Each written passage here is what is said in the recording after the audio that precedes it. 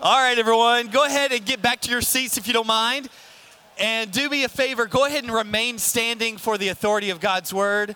So make your way back to your seats, but if you don't mind, go ahead and stand for the authority of God's word. And if you have a worship guide, or if you don't, you can turn to page 2, and that's where you will see the authority of Scripture. This morning, we're going to be reading from Psalm 95. This is the word of the Lord. Oh, come, let us sing to the Lord. Let us make a joyful noise to the rock of our salvation. Let us come into his presence with thanksgiving. Let us make a joyful noise to him with songs of praise. For the Lord is a great God and a great King above all gods. In his hands are the depths of the earth. The heights of the mountains are his also. The sea is his, for he made it, and his hands formed the dry land. Oh, come, let us worship and bow down. Let us kneel before the Lord, our Maker, for he is our God, and we are the people of his pasture and the sheep of his hand. Today, if you hear his voice, and we all say, for all flesh is like grass.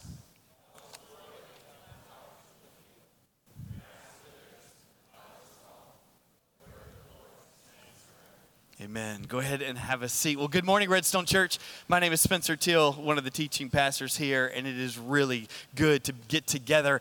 We are in a series that we are calling Why We Gather, and what we're trying to do is put some parameters on some things that are pretty normalized when you come into a worship service. We know that the word for church is the Greek word ekklesia, and that word at its very base is this idea that we are to gather with one another and make it a regular occurrence. And we've just been asking questions all along the way from, why do we even show up to why we preach? And this morning, if you had some kind of inclination from Psalm 95, we're asking the question, so why do we sing? You can't separate the idea of singing in church. Just a brief kind of perusing of normal church things. You either see maybe a church organ or a church choir in choir robes, or maybe it's just a worship guide when you come in. But singing and church come together. This subject is quite personal for me because, as you know, that as a church, we have been praying for and waiting for 2.5 years before we hired a worship director. I don't know if you remember those days before Maddie Foster, right? But those were long days where we would continue to ask people to come and be an interim and asking favors and those types of things. And the months were long and trying, and we were trying to ask the Lord to help us to understand why this was a belated response on his point of view. Well, I don't know about you, but I was discouraged mainly because my prayers were not as powerful as I thought they would, because, of course, immediate prayer answers was the indication of a walk with the Lord. Candidates would come and go, interviews would be near misses, and just nothing happened. And so I found myself in just kind of a little bit of despair, wanting to hold on to something. And that's when the Lord gave me Psalm 95, verses 1 and 2 in particular, but that's our passage for today.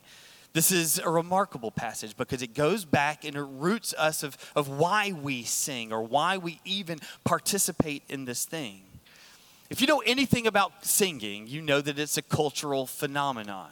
You just go back 20 years and this idea of American Idol just caught flame, and we were all watching TV wondering who is going to be the best and the brightest. And from that point on, there have been spinoffs after spinoffs after spinoffs of more shows just like that, of people who have wonderful voices singing to us. The role of music and the role of singing has an important part of our personal life. If you just walked through the university campus, if you just walked through Milligan or ETSU, you would likely find the same thing over and over and over. Most of the times, kids will have their nose down looking at their phone, and if they're not, they're these little white plastic things sticking out of their ears, right? Because they're listening to music. We can't divorce this idea that music has made a big deal on our lives. More likely than not, the songs that you sing in a church setting has more impact on your theology than any theology book that you've read. You can simply just ask the question, how many theology books have I read? Versus how many songs have I sung? Oftentimes, the things that we understand about who God is, either as creator or also redeemer, comes from the lyrics of songs. And so today we were asking the question, why do we sing? But we also want to participate in the fact that we get to sing. The very fact that the Creator God himself gave us vocal cords is remarkable, because one of the things that we see in creation is this idea that he says something and things happen. So he uses this idea of speech or vocal cords in order to make things and it so happened. And he lended that characteristic to us so that we too also have breath in our lungs and we also have vocal cords to give back. Did you know that one of the very purposes of glorifying God happens right here in your vocal box?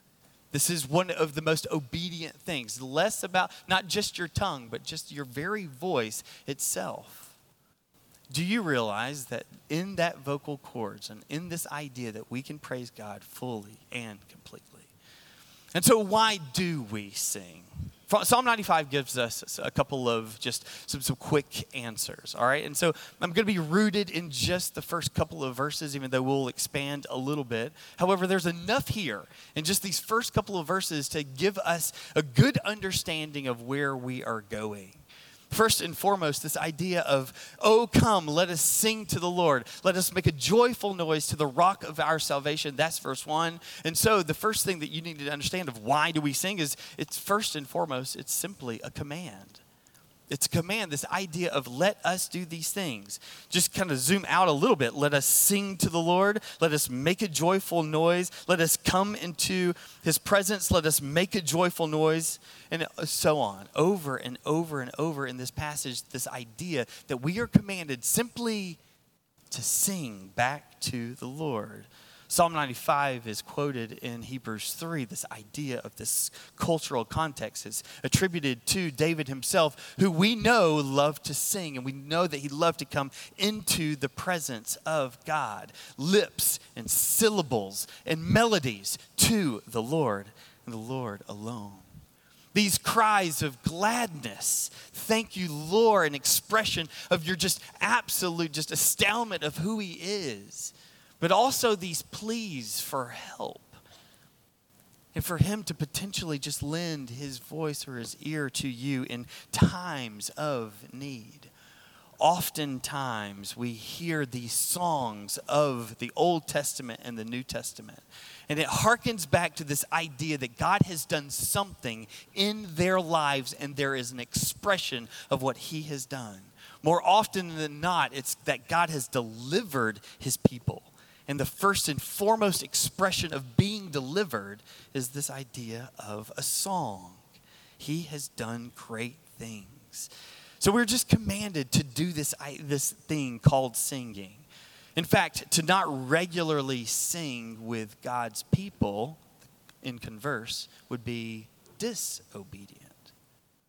Do we think of singing more of a talent wise or even my preferences, or do we raise it to the level of a command?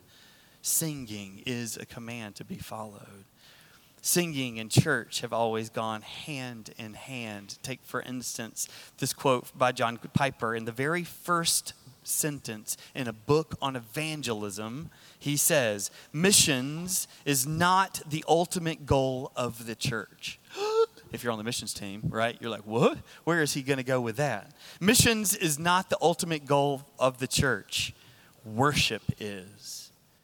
Missions exist because worship doesn't. In fact, what will we be doing for all eternity?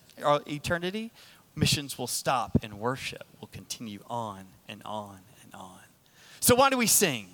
Because God commands us in Psalm 149 to sing to him a new song and to praise himself in an assembly. Why do we sing? Well, because there's 400 verses just like that about singing, 50 of which of the 400 is in the command tense. The first song is a song of deliverance after the Red Sea was parted. That's in Acts 15. Did you know that Deborah sings as unto the Lord when the Lord liberates in Judges 4? We have an entire book called the Psalms, right? This is the Psalter, or the book of songs that David and others wrote. This is our hymnal here in the Psalms. The prophets, both Ezra and Zechariah and Jeremiah, all sing songs to the Lord. There are songs in the book of Acts when our apostles and our disciples were jailed and in desperate need. But what did they find them doing? Singing. At the end of our story in Revelation 15, what do you see the assembly doing? We're singing. It's something that we get to be a part of because it first and foremost is a command of God, and it's a command of God because it reflects his very character and nature. He has created us to sing. He's given us a vocal cords. He's given us a heart that will beat. He will give us a mind that recognizes in order that we can give back to him. Let us over and over and over in this passage goes all the way back to the beginning in which God himself says, let us make him in his image and likeness, and then breathes into him so that we can use our breath to give back to him. That's why we sing. It's more than just a cultural phenomenon. It's got to be more than that. It has to be something that we understand. It's not just in the Old Testament. We also have a counterpart in the New Testament. So let's just look together at Ephesians 5. So this is the New Testament counterpart of this idea of a commandment. Addressing one another in psalms and hymns and spiritual songs. Singing and making melody to the Lord with your heart. So this is one of the New Testament parallels to Psalm 95 and 96, 97, 98, 99, and 100. It is here in Ephesians 5, and then also in Colossians. Let the word of Christ dwell richly, teaching and admonishing one another in all wisdom. And so how do we teach one another? How do we admonish one another, right, with all wisdom? Part of the way that we do the one another's involves what? Singing, right? Singing psalms and hymns, spiritual songs with thankfulness in our hearts to God. So why do we sing? Both the Old Testament and the New Testament is filled with benedictions and doxologies, these structured prayers and songs praising God for what he has done. Romans 11, 1 Timothy 1, Colossians 1, the entire beginning book of Revelation. These are all songs for the people of God to respond back to him. All right, so if you don't like the Old Testament, right, and you don't like the New Testament, let me give you one more reason why we should sing, and it comes from church history. I didn't know this before starting to study this, but in books and in podcasts, here's what I've heard, that the impact on church history is rooted in singing. So, it happened in 1517. You may not know this, but that is what we call the Protestant Reformation. Martin Luther, right, in a season of defiance, he goes and he nails on the Wittenberg door. You may know the story, you may not. Just look him up or find me and I can give you the sermon notes. But anyway, so he is rebelling against the Catholic Church, and he's saying to himself, it's the Word of God that is fully sufficient, more than the structures of what in 1500s was the structure of the local church.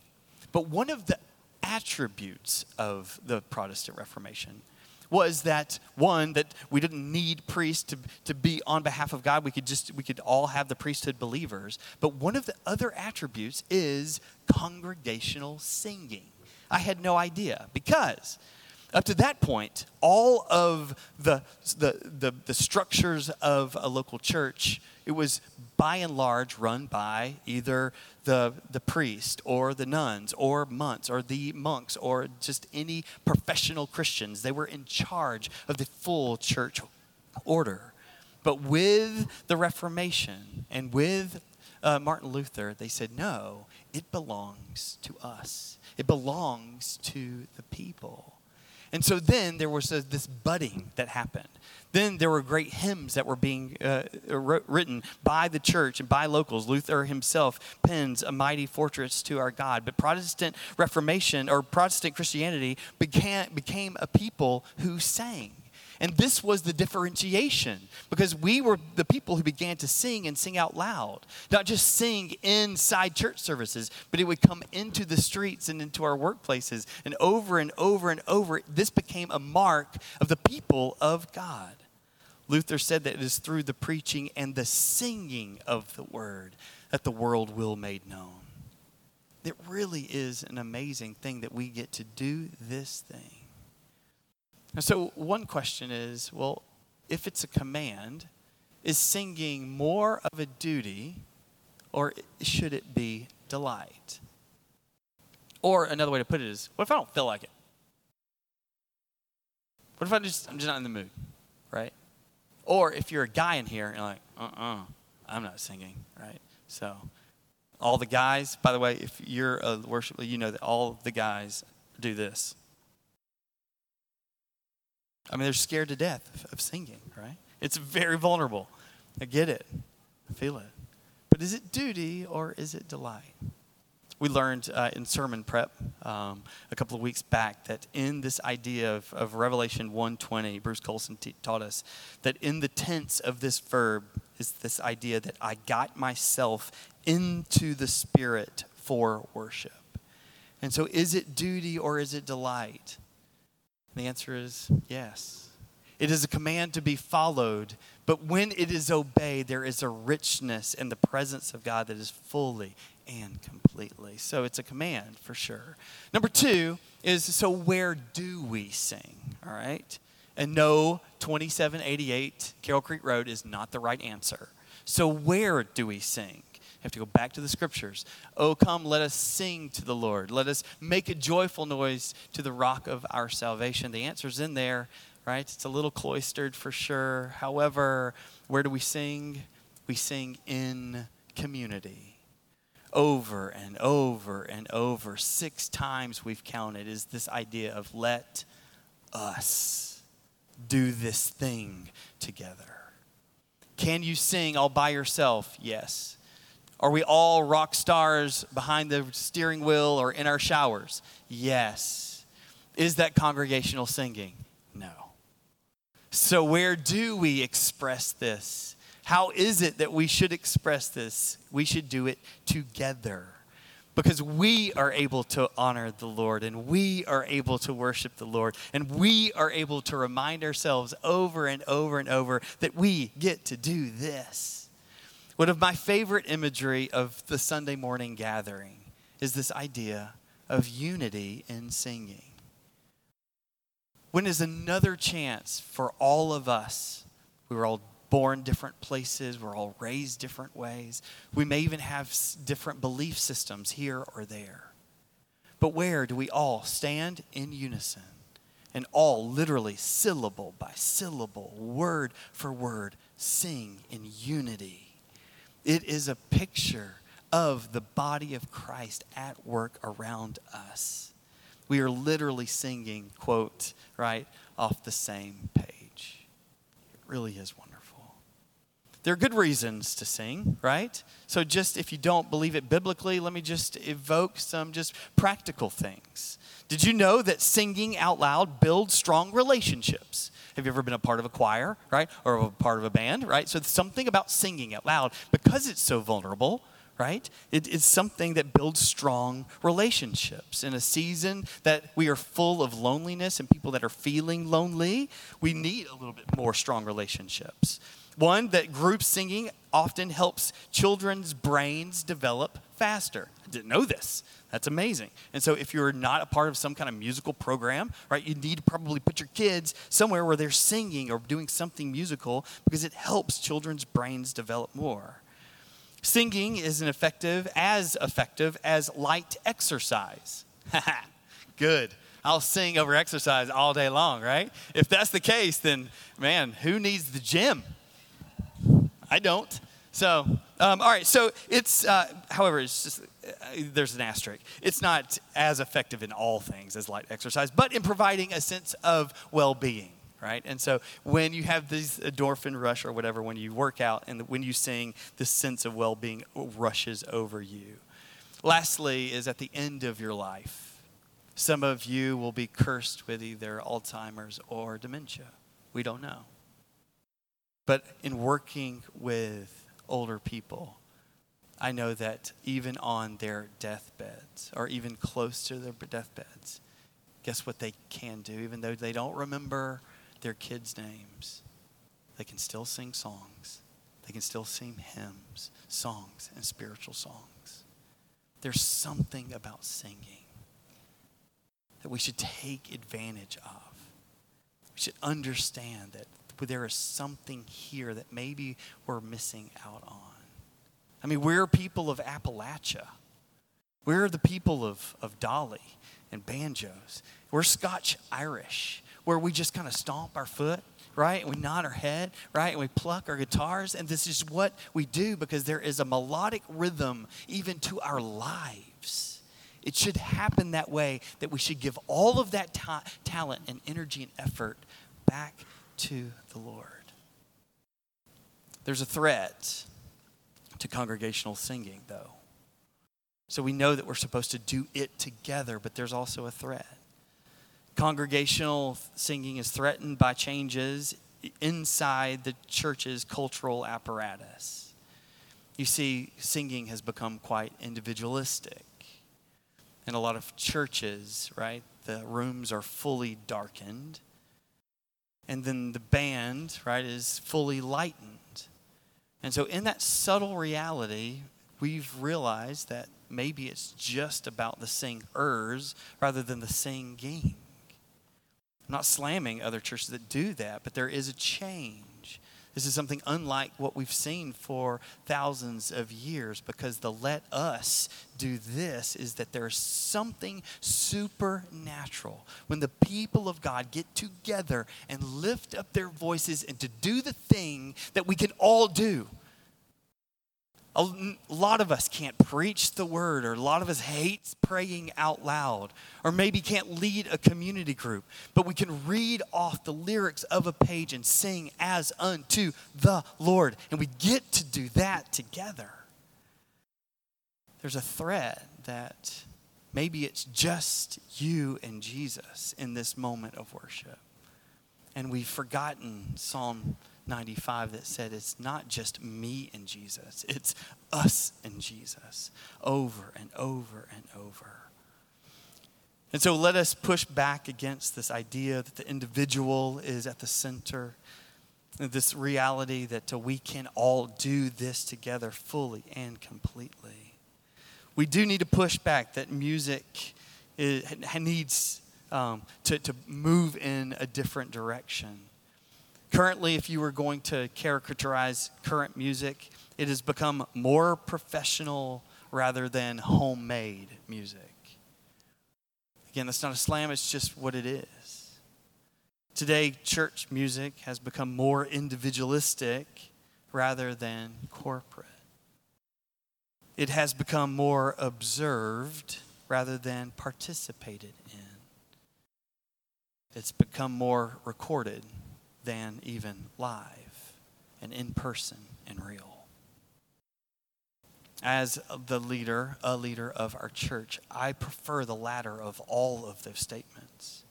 I'd rather it be cultural and grassroots and corporate and participatory and live.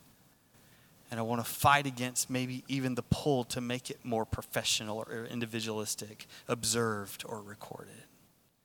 And so what do?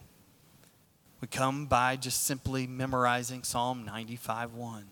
And we let it be planted deep into our heart to make us, to push us into a different way.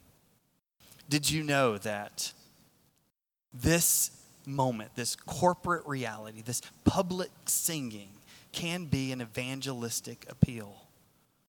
That there is something that's in the congregation as they lift up their voice, that somehow, some way, that music and those words actually make it into the streets and actually become change.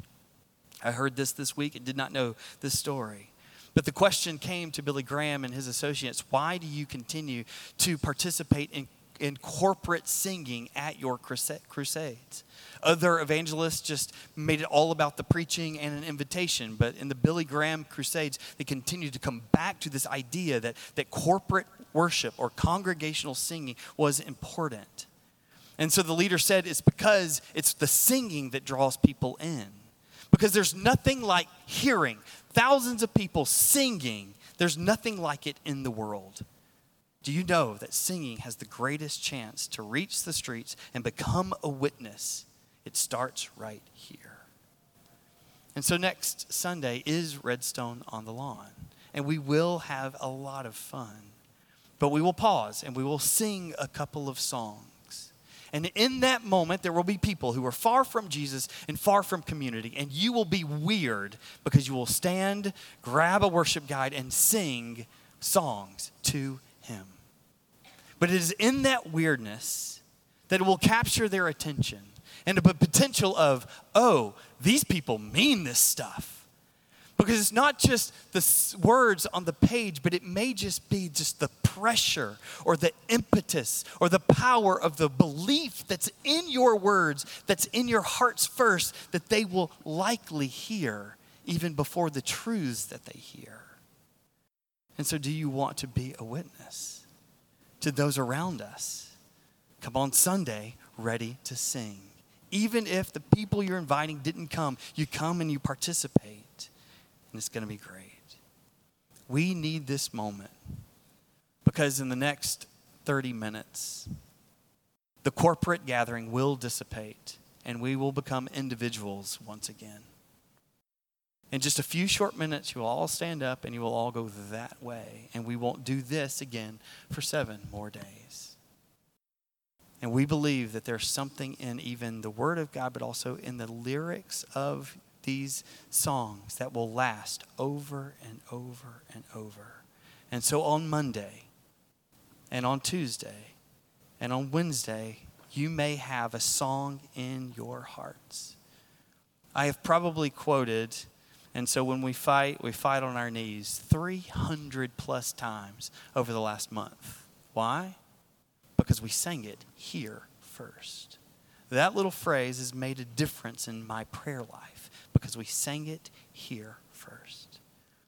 And so where do we sing? Lastly, and we're wrapping up, I promise. How do we sing? Oh, come, let us sing to the Lord. Let us make a joyful noise to the rock of our salvation. So how do we sing? We sing with joy. Because there's a rock underneath your joy. Your joy isn't made up. Your joy stands on the rock, a solid rock of your salvation. If you've been redeemed, you have something to sing about. If you've been redeemed, let the world know of your testimony. God is honored, and He is happily honored when we rejoice in what He has done for us.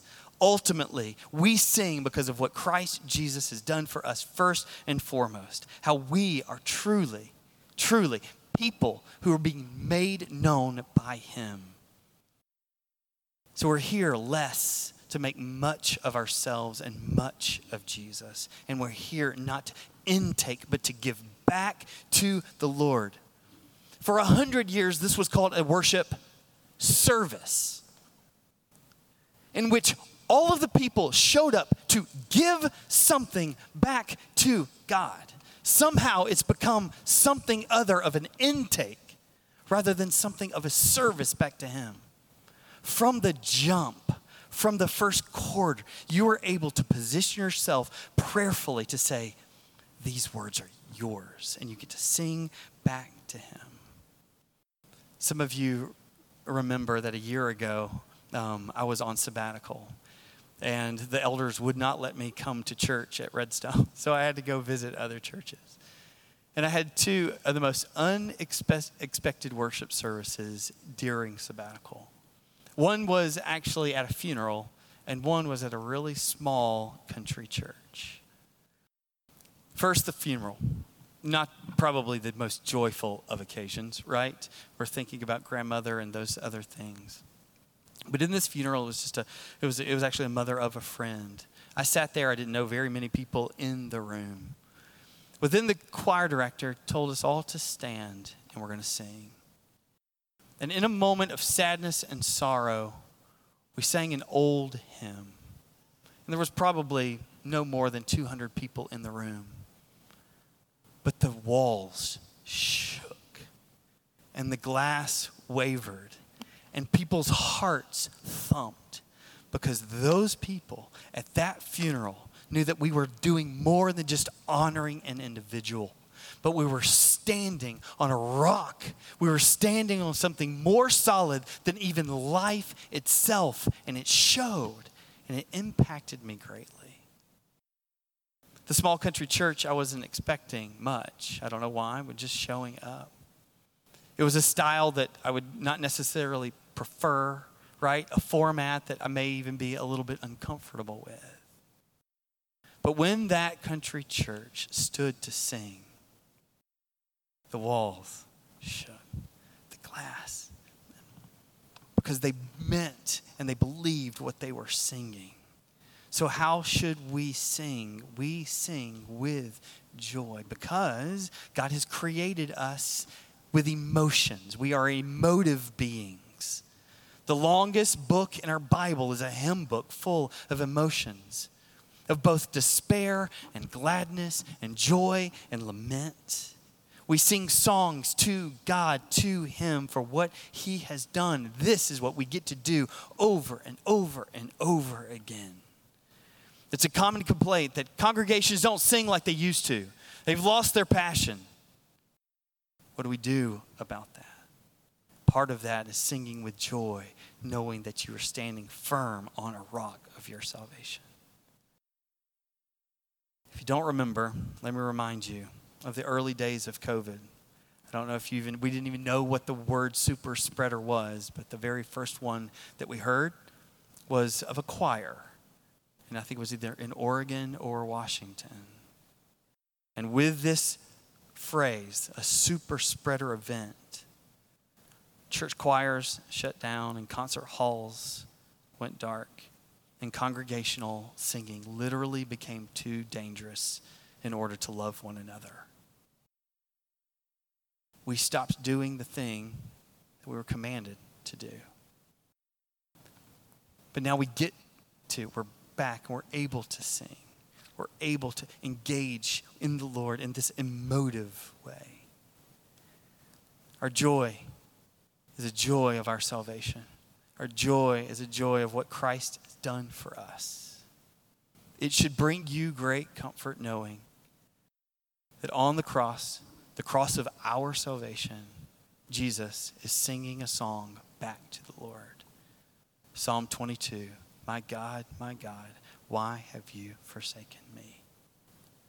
Singing and prayer and sacrifice and corporate. It's all a part of what He has done for us fully and completely. Oh, come, let us sing to the Lord. Let us make a joyful noise to the rock of our salvation. Let us come into His presence with thanksgiving and let us make a joyful noise to Him with songs of praise. For the Lord is great and a great King above all gods. In His hands are the depths of the earth. The heights of the mountain are His also.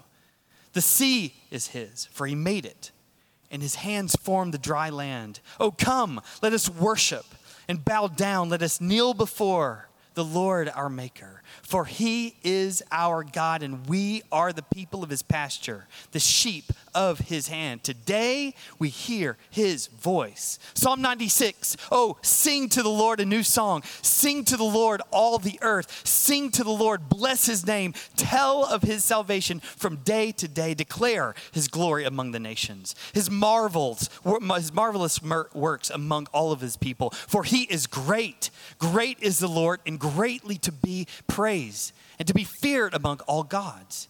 97, the Lord reigns. Let the earth rejoice. Let the many coastlands be glad. Clouds and thick darkness are all around him. Righteousness and justice are the foundation of his throne. Fire goes up from him and burns his adversaries all around. His lightnings light up the world. The earth sees and trembles, the mountain melt like wax before him. 98. Oh, sing to the Lord a new song, for he has done marvelous things. His right hand and his holy arm have worked salvation for him. The Lord has made known his salvation. He has revealed his righteousness in the sight of the nations. He has remembered his steadfast love and his faithfulness. 99. The Lord reigns. Let the peoples tremble. He sits enthroned above the cherubim. Let the earth quake. The Lord is great in Zion and to be exalted among all the people. 100. Make a joyful noise to the Lord, all the earth. Serve the Lord with gladness. Come into his presence with singing. Know that the Lord, he is God. He has made us and we are his. We are his people, the sheep of his pasture. Enter his gates with thanksgiving and his courts with praise. Give thanks to him. Bless his name. For the Lord is good. His steadfast love endures forever. His faithfulness for all generations. 101. I will sing of steadfast love and justice. To you, O Lord, I will make music. I will ponder the way that is blameless. And when you have come to me, I will walk with integrity of heart within your house. Over and over and over and over and over, we get to participate in this thing. And it is supernatural. So we apologize for putting lyrics on a page because it forces your chin down. We're sorry about that. We're trying to work really hard to get them up somewhere so that we can truly lift up our hand, our chins up to the Lord. This is our desire. Some of you know that college football is here. And about 6 years ago, I came into a Sunday morning and my voice was hoarse. I was like, why is it so crackly this morning? And I thought back to 24 hours later. I was yelling at a TV with 18-year-olds throwing a leather ball around, hitting one another. I had gotten excited. Maybe we won, maybe we lost. I don't know.